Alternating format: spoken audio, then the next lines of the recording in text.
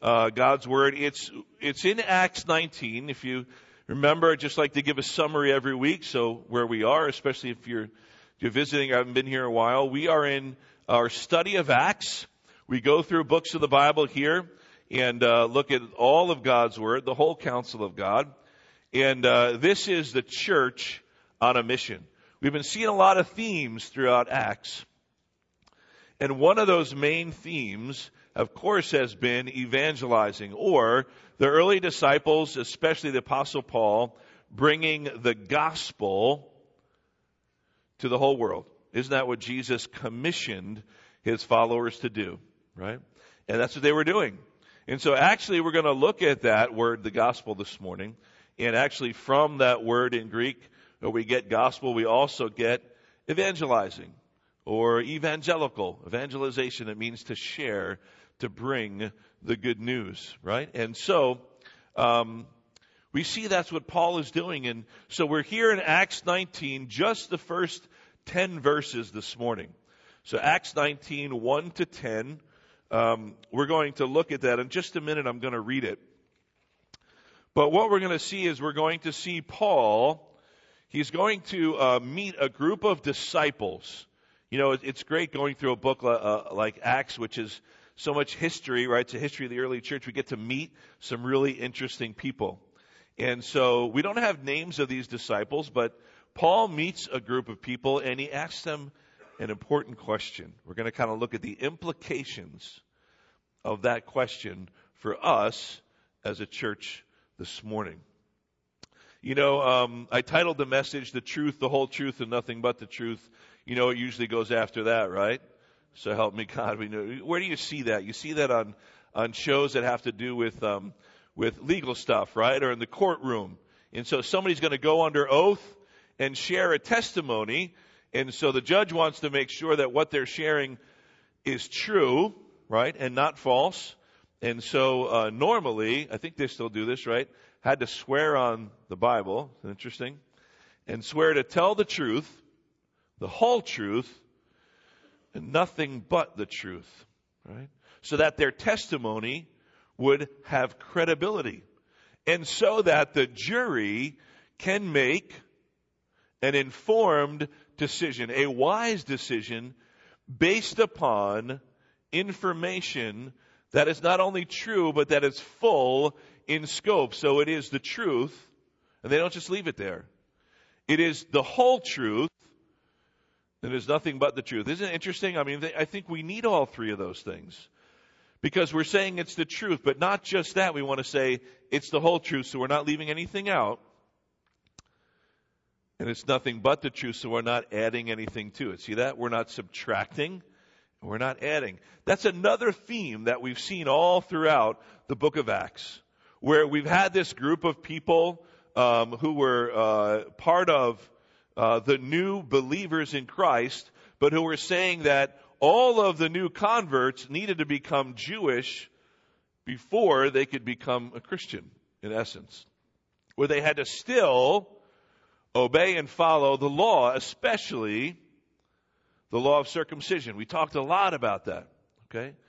And so it's important we recognize what this true gospel is. So we've addressed this in many ways already, but this theme keeps coming up. What is it that people are believing about Jesus Christ? You know, there was a survey done. It was actually just last year, October of last year. And it was a survey of over 3,000 people here in this country by Lifeway Research. They do a lot of surveys based upon Christianity and church life. And what they found was that Americans still overwhelmingly identify as Christian. But what they've noticed is that there's startling statistics to show that people who identify as Christian don't know even what the gospel is. And so this article kind of says, it's titled, Christians are an embarrassment to heretics everywhere. It's kind of funny saying that the idea is just like, the irony is that the vast majority of people would say they're a Christian, but they have no idea what that means. That's basically what it's saying. And so in this article, it goes on to say, a startling percentage of the nation embrace that claim to be Christian, embrace ancient errors in the faith and an orthodoxy that was condemned many, many years ago. All right? So he gives this quote, and I thought it was kind of funny. The author says, Americans talking about theology sound about as competent as country singers rapping. I thought that was funny.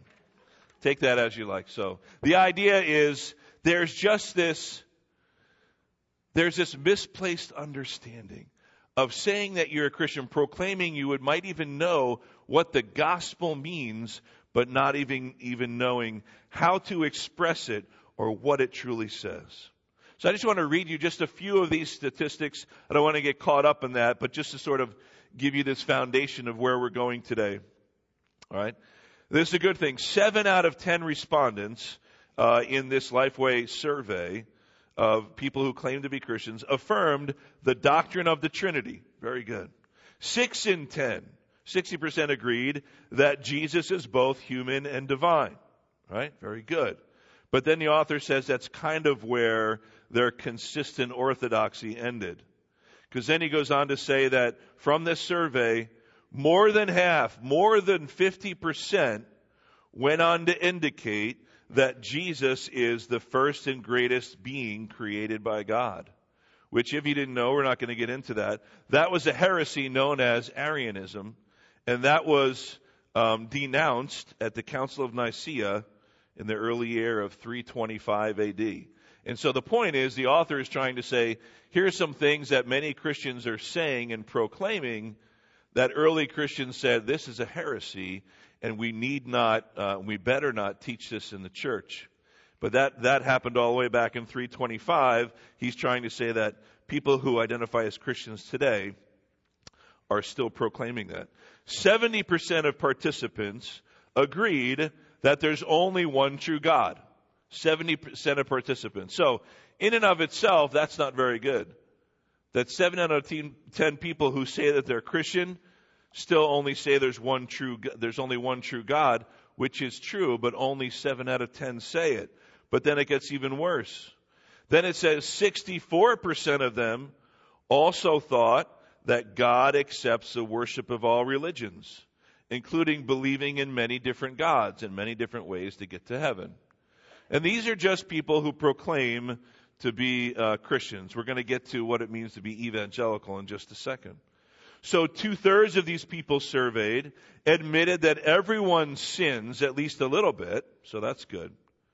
But still, they insisted that most people are good by nature. And the author says, I guess they forgot about that verse that says, all have sinned and fallen short of the glory of God. See what he's saying? Over half said that it's fair for God to exercise his wrath against sin. So only half, I should say, said it's fair for God to exercise wrath against sin, but they seemed not so sure of which sins deserved wrath and which didn't. You see where we're going with this? 74% said smaller sins don't warrant eternal damnation.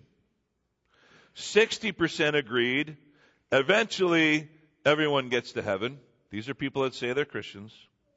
And then half of those said only those who believe in Jesus will be saved. Do you see what the problem is? They take a survey, okay? More than half check a box saying that, yes, I believe that only those who believe in Jesus will be saved, but they also agree that everybody gets to heaven. What's the problem there? They don't even know what they're saying or believing. Then he goes on, and I won't belabor the point, but he goes on to talk about, okay, so what Lifeway did is they said, let's take another survey, and we're going to ask the people questions first, just to try to make sure that they understand even what it means to be a born-again Christian or evangelical, let's say, to try to narrow down the field, assuming then that those who identify as born-again or evangelical, that they, of course, would do much, much better in the survey. But, of course, what they found, unfortunately, is that it was just as bad, sometimes even worse.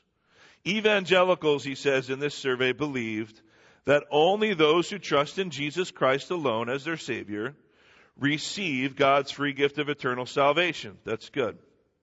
Right?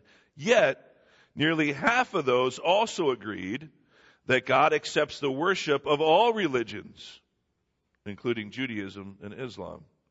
2/3 of evangelicals said heaven is a place where eventually all people will go and be reunited with their loved ones. So if that was confusing, that's good, because that's the whole idea. You read through it and you start to get confused and say, people who identify, even identifying as what they believe would be an evangelical or born-again Christian, someone who reads the Bible consistently and understands it, still doesn't understand what they believe. Here's why I bring that up. What we're going to see today is a very simple principle.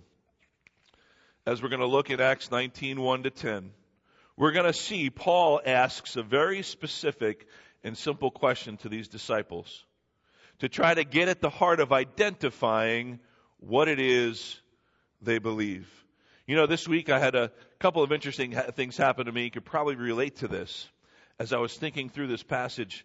You know, on Monday, the day before 4th of July, we had off, right? Most people have off at work that day. You know, a lot of people do. And so I loaded up my car with all the recycles that I had forgotten to put out and all the boxes and all the old bottles and cans and everything. Loaded it all up. And, of course, the car was just stinking from all the old stuff. And it was packed with boxes. And it was hot that day, so I'm packing it all in. And I go just, less than a mile down the road from our house is the recycle center, because they're open until 3 o'clock Monday through Saturday. And so I figured, well, let me check, before I go and do this and load up my car, let me check their website for the town to make sure that they are open. So nowhere on the website did it say they were closed. I went to their calendar, their events page, the front page, and nowhere, you see where I'm going, right?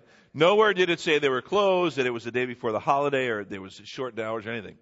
Good. So we're all set to go. So I load all in, I get there, the gate is closed. And I'm just sitting there and I'm starting to get upset. Because I'm in my car, and if you load up your car, are you just ready to take trash out? The last thing you want to do is bring it back, right? Right? It is kind of just like when you go to a yard sale. It's like, yeah, you want to sell stuff. I remember every time we'd have a garage sale, we'd wind up going around the neighborhood to other people's garage sales, and we would get stuff and come back and feel like, we were trying to get rid of stuff, and here we're getting more stuff. So I'm sitting there at the gate, and I have to confess, I was very tempted to just leave it all at the gate. But of course I knew it was wrong, and plus there's a big sign that says, under video surveillance, so that wouldn't work out. I mean, that's not the main reason I didn't do it, because it certainly wouldn't be the right thing. But in my mind, I had visions of dumping the stuff at the gate and just going like this to the, So I went home and I rechecked it. No, I didn't know what the problem was.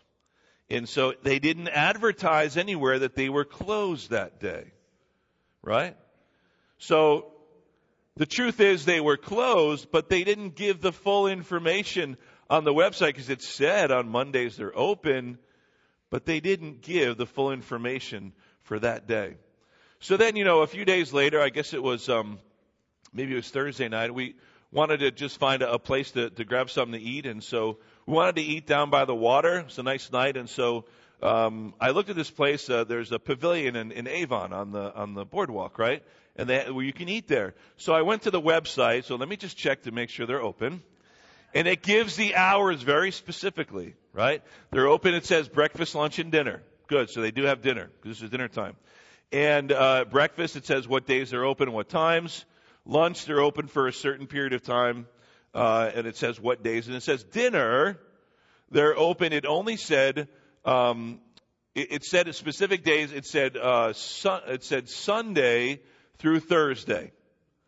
And so it's like, okay, so they're not open Friday and Saturday for dinner, because they're probably not that kind of establishment. They don't serve alcohol. A lot of people come down the Jersey Shore, they have dinner and, drinks on the boardwalk. So they probably don't want to be that kind of establishment. So it says right on their website, on the front page, that they're open Sunday through Thursday night for dinner. I'm like, oh man, we can't go there. Okay. So we went to another local place, but we wound up actually having to come back we took a nice road down the ocean. And don't you know, we pass it and the place is packed and everybody's having a grand time eating outside, eating and all kinds of merriment, enjoying the beautiful weather. And I'm looking thinking, that's what we wanted to do. But the website, I almost wanted to pull over and walk in and say, can I talk to the manager? Have you seen your website? Why are you open? You know, and I was just like, man, again, misinformation. They specifically said when they're open, but we drove by it. They weren't supposed to be there, but they were there and they were open. Isn't it important that we as followers of Christ know the truth and share the truth? That we know the truth, the whole truth, and nothing but the truth, right? That we are supposed to then share that. So, keeping that as sort of the context, let's read this. Just the first 10 verses of Acts 19. And it happened that while Apollos, a guy we met last time in chapter 18, while he was at Corinth, Paul passed through the inland country and he came to Ephesus. There he found some disciples and he said to them, did you receive the Holy Spirit when you believed? And they said, no, we have not even heard that there is a Holy Spirit. And he said, into what then were you baptized? They said, into John's baptism. So Paul said, John baptized with the baptism of repentance, telling the people to believe in the one who was to come after him, that is, Jesus. So on hearing this, they were baptized in the name of the Lord Jesus. And when Paul had laid his hands on them, the Holy Spirit came on them, and they began speaking in tongues and prophesying. They were about 12 men in all. In verse 8, so he entered the synagogue, and for 3 months he spoke boldly, reasoning and persuading them about the kingdom of God. But when some became stubborn and continued in unbelief, speaking evil of the way before the congregation, he withdrew from them and took the disciples with him, reasoning daily in the hall of Tyrannus. For this continued for 2 years, so that all the residents of Asia heard the word of the Lord, both Jews and Greeks. Isn't that awesome? So let me just get a few things situated here before we kind of really focus on this question that Paul asked them and the implications for us. So it says that Paul is now in Ephesus, a new missionary journey. But it says while Apollos was in Corinth, okay? So Apollos was still doing his thing. Remember we met him last time, and I'm going to talk about him in a second. Paul is now coming to Ephesus. This is a great city. It was an area of commerce. There was a lot going on there. We could talk a lot about the history of Ephesus, but it was a very important and strategic place for him to be. And so Paul is there, and it says that he found some disciples, but it doesn't say specifically who they were. Later on it says about 12, but it doesn't say who they were disciples of. It just says disciples. And so we read that, and of course the first assumption is they were disciples of Jesus. Like what else would it be? But let's just, continue on there. Then he asks them this question in verse 2. It just says he found some disciples, and he said to them, did you receive the Holy Spirit when you believed? That's the question he asked them. We'll get to their answer in a minute. But so the first thing we need to think about is, why did he ask them that question? It doesn't say. It just says he met some disciples and he asked them, did you receive the Holy Spirit when you believed? This kind of seems like an odd question, right? He just meets a group of disciples and asks them, did you receive the Holy Spirit? So again, this is just conjecture. We don't know, but perhaps the Apostle Paul recognized something in these disciples. Maybe he came upon them and they were having a conversation and talking, and he noticed something different about the truths that they were speaking. As they were sharing testimony, encouraging each other, something triggered the Apostle Paul, to ask a question as pointed as this. did you receive the Holy Spirit when you believed? So something was going on with those disciples that triggered Paul to ask that question. Do you remember what happened with Apollos? Remember Priscilla and Aquila were sitting in the synagogue, and they heard this guy, a great orator, who was very well educated, and it said that he was like a master of the scriptures, so he knew the Old Testament, and he was teaching, and he was doing great things. But Priscilla and Aquila, they heard something in that preaching, and they said to each other, this guy knows about repentance, he knows about the Messiah coming, but he doesn't know that Jesus already came, that Jesus is the Messiah. He doesn't know the one. They said, let's fill him in. And then it said after that, he became even more great in his testimony for Christ and for his kingdom. You see, Apollos knew part of the story, but Priscilla and Aquila had to fill him in. He knew the truth. He didn't know the whole truth. You see, the same thing is happening here. For evidently there was something missing with the disciples where Paul said, did you receive the Holy Spirit when you believed? And they said, no, we haven't even heard that there's a Holy Spirit. About that for an answer. So then he asks a really good follow-up question. So into what then were you baptized? Knowing they were baptized, I guess from their conversation, and he says, basically saying if you weren't baptized in the Holy Spirit because of Jesus Christ, then what was your baptism all about? So then they clarified. They said into John's baptism. You know who we're talking about? John the Baptist, right? Remember who John the Baptist was and what he did, and that he came proclaiming, right? Proclaiming Christ to come and proclaiming what was about to happen. And so look at Mark chapter 1. It'll be up on the screen for you. Mark chapter 1, just verses 1 through 8, just as a reminder of what John the Baptist was sent to do. Because this is very important for what we're reading here in this passage. Because these were disciples of John the Baptist, okay?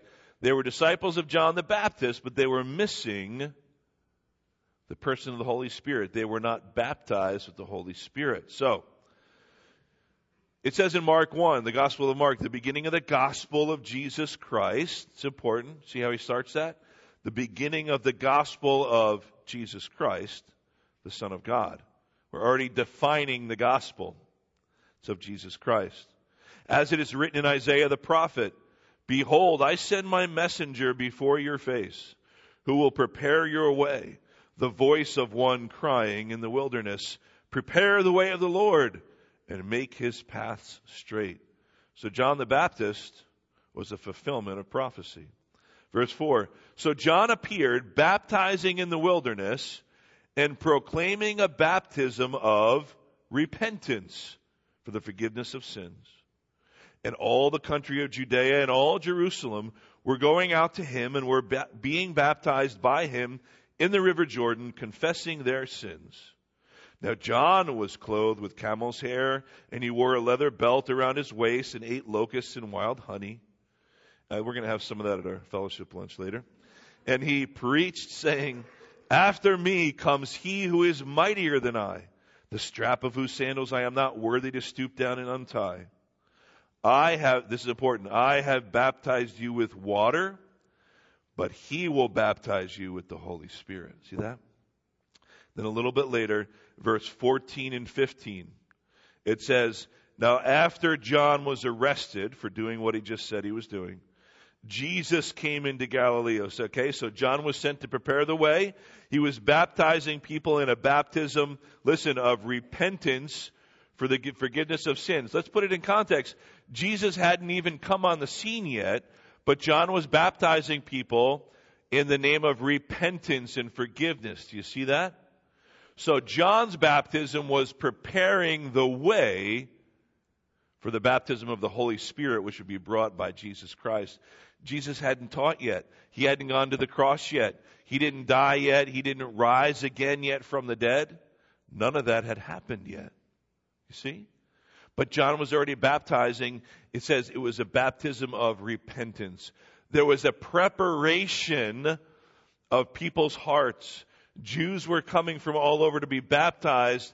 They were recognizing, listen, their need to obey God. They're recognizing their need for forgiveness and to look forward to the Messiah coming to bring that forgiveness.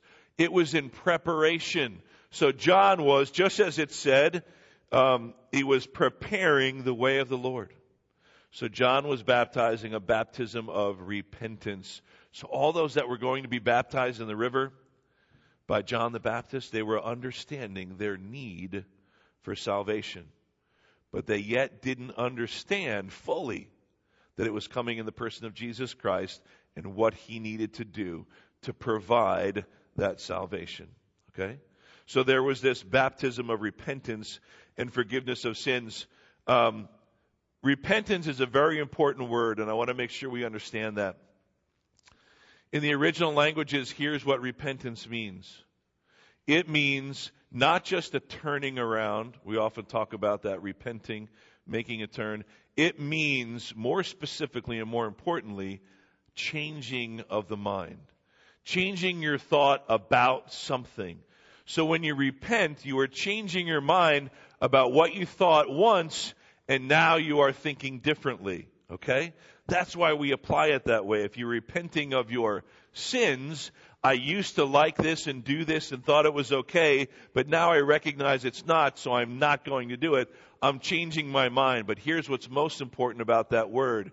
In repentance, it applies to our understanding of who Jesus Christ is. And I can't stress that enough. Because repentance means thinking one way about Jesus and then recognizing who he is. That he is truly God, the Messiah, the Lamb of God who came to take away the sins of the world, the one promised by God the Father, that Jesus Christ is the promised Messiah. So understanding it one way, but then recognizing the truth, the whole truth, nothing but the truth, and now believing in that truth. It's a change of mind about who Jesus is. And that is, in essence, the foundation of the gospel, the good news. You see, so that's what John was preparing the people for.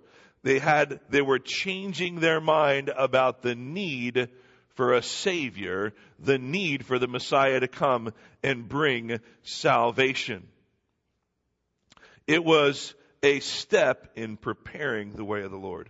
And that is what John the Baptist was doing. So, again, in the context of our passage, when Paul comes across these 12 or so disciples, they were disciples of John the Baptist, and they said it. We were baptized into John's baptism. But look at what verse 4 says. So Paul is basically thinking, okay, I get it now.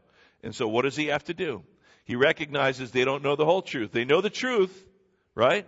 But it's part of the truth. It's only part of the gospel message. And so Paul says, John baptized with the baptism of repentance, telling the people to believe in the one who was to come after him, that is Jesus. Right? So then on hearing this, they were baptized again. They were basically rebaptized. But this time they were baptized in the name of the Lord Jesus. When Paul laid his hands on them, the Holy Spirit came upon them. For we know that Scripture teaches us very clearly that when we believe in the Lord Jesus Christ and make that profession of faith in him as the only way of salvation for us, that we are told very clearly in Scripture that we then have the Holy Spirit within us. See that? The Holy Spirit takes up residence within us. We have the Holy Spirit never to leave. We have the Lord within us in the person of the Holy Spirit to lead us, to guide us, to convict us of sin, to illuminate the truth of Scriptures. And so that's what Paul recognized was missing with these disciples. And so he told them of what John the Baptist was foretelling and pointing them towards. They believed, they were baptized, Paul laid his hands on them, the Holy Spirit came upon them, and it says they began speaking in tongues and prophesying. Now some of you might think, well, when I believed in Jesus, I didn't start speaking in tongues or prophesying. No.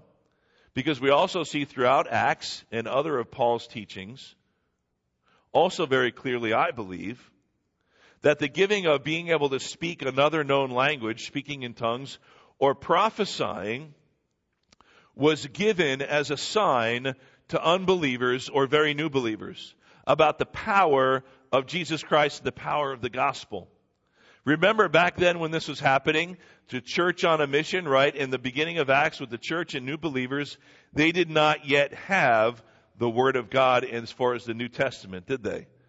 They did not have that. We now have that complete record of the teaching ministry of Jesus Christ about his death on the cross, his burial, his resurrection, so we know the truth. And so can God still give somebody the gift of speaking in a tongue, in another language? I believe he can. Now that is a topic for another sermon on another day. Can he? Of course he can. But regularly speaking, okay, what we see in Scripture is that I believe that that gift, like here, was given as a sign to confirm the power of the gospel of Jesus Christ at the beginning of the church. So they understood it. We don't necessarily need that kind of sign anymore because we have the truth of God's word, right? We have God's word. We can read and understand it's true and know it to be true of who Jesus Christ is and what he has done for us. So it says these men then, and they went and believed. And then Paul, the last 3 verses just says that he went on continuing to preach boldly. He kept doing it. Doesn't give specifics, but just says he went on and continued to preach the word of God to both Jews and Greeks, so that everybody in that whole area, it says all of Asia, heard the word of God. Isn't that awesome?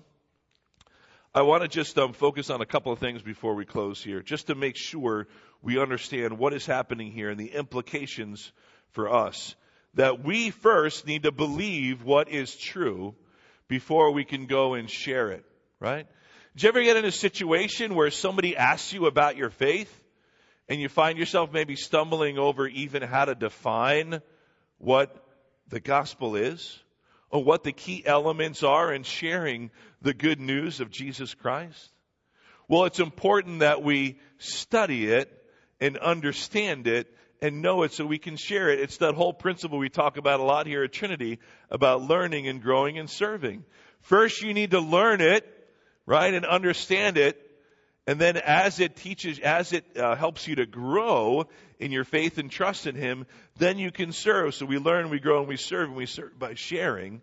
We serve by sharing the gospel. So we need to know the truth before we can share the truth, right? It's simple, but that is the way that it works. So we need to understand that. It's unfortunate that we have to see from surveys like I started out sharing with you about how many people, especially even those that identify as evangelicals and born again, they don't even know what they're saying. Even on one survey, they'll say one thing and they'll mark another, and they're contradictory because they just don't know. So we need to understand the elements, the essential elements of the gospel, what it is that we're sharing, right?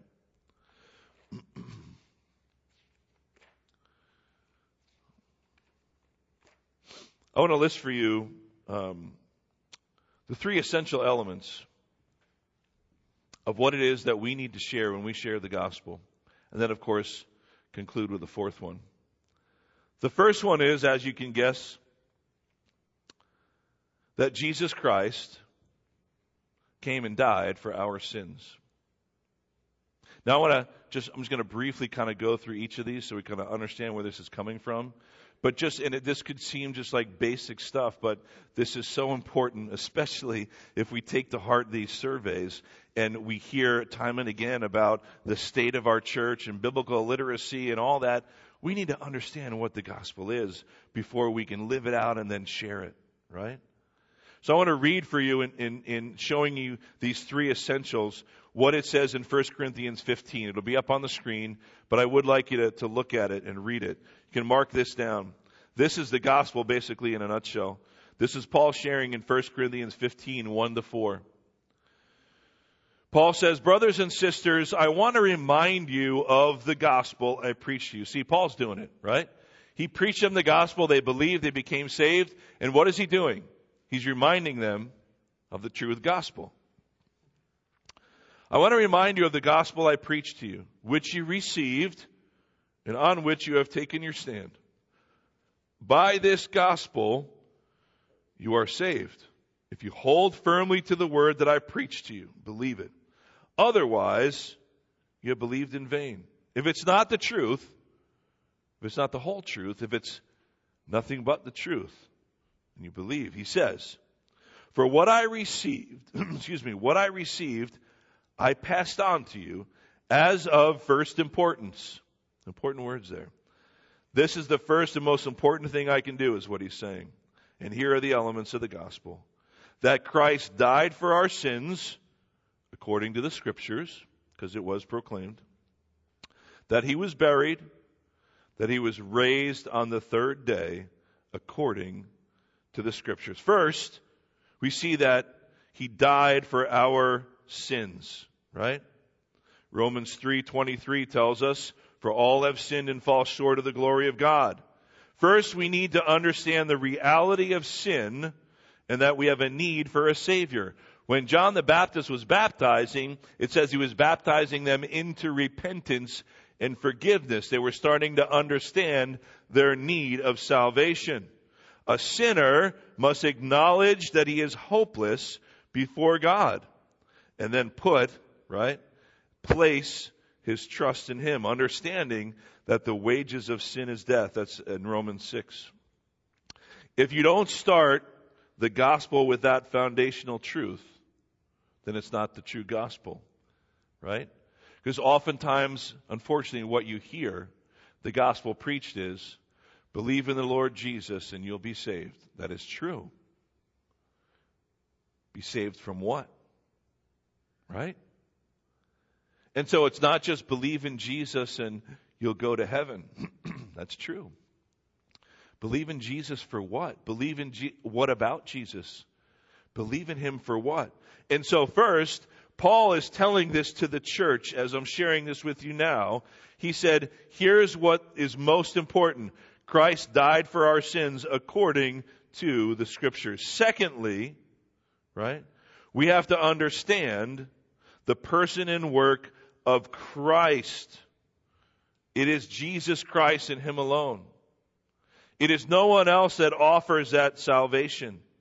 For it says that he was buried, that he lived a sinless life that we could never live, that we cannot pay for our own, we cannot earn our own salvation. That Jesus died on the cross and was buried as proof of his death, that he was buried because he was dead. But then, of course, we cannot leave out the third element. And again, this happens also. The resurrection of the Lord Jesus Christ. Think about how often you might share the good news of knowing Jesus Christ as your Savior in a very personal and intimate way. And do you share the fact that Jesus claimed that he would die, that he would be buried, but that he would come back to life, defeating death, right? And offering the hope of life eternal for us, a new life here and life eternal. Do we share and say, you heard of Jesus? Yeah.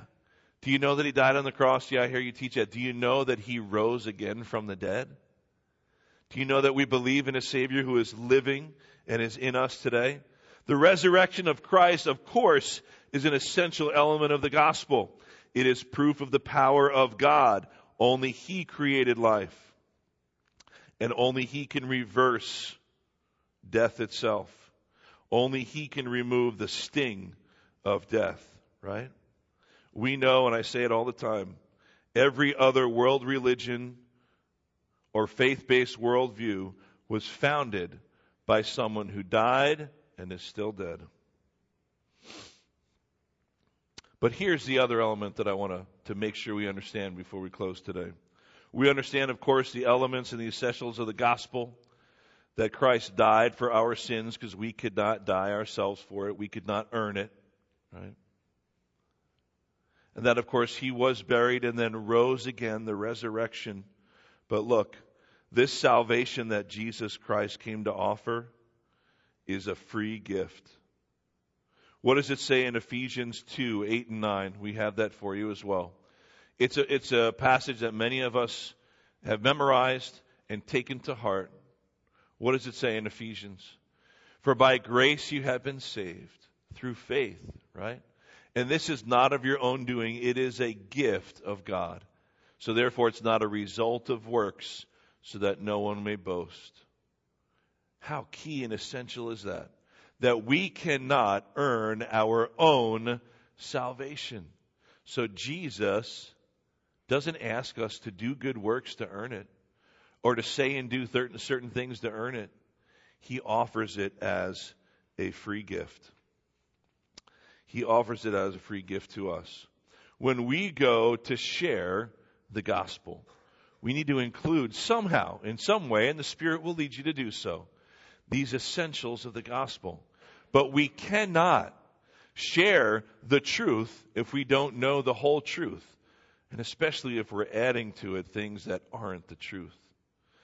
So let's not, starting here in this church and going beyond these four walls, let's not be representative of those surveys that I read the results from. That we would read and understand the Word of God, and especially understand the beautiful, simple truth of the gospel. That we are all in need of a Savior, because in God's eyes, we are sinners. And we deserved that death on the cross that Jesus Christ took on our behalf.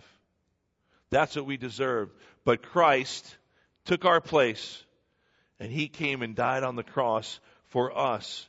He was buried and then defeated death and rose again. So we should proclaim the good news of the resurrection every time, not just on Easter Sunday, right? And we proclaim it. Say, this is the gospel, the good news of Jesus Christ.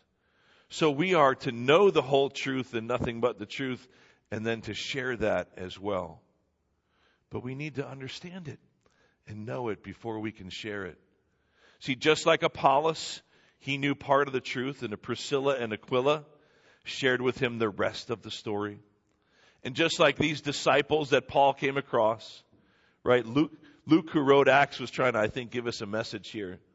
That there was people that only knew part of the truth, but didn't understand that Jesus had come to fulfill the rest of that truth. And He did.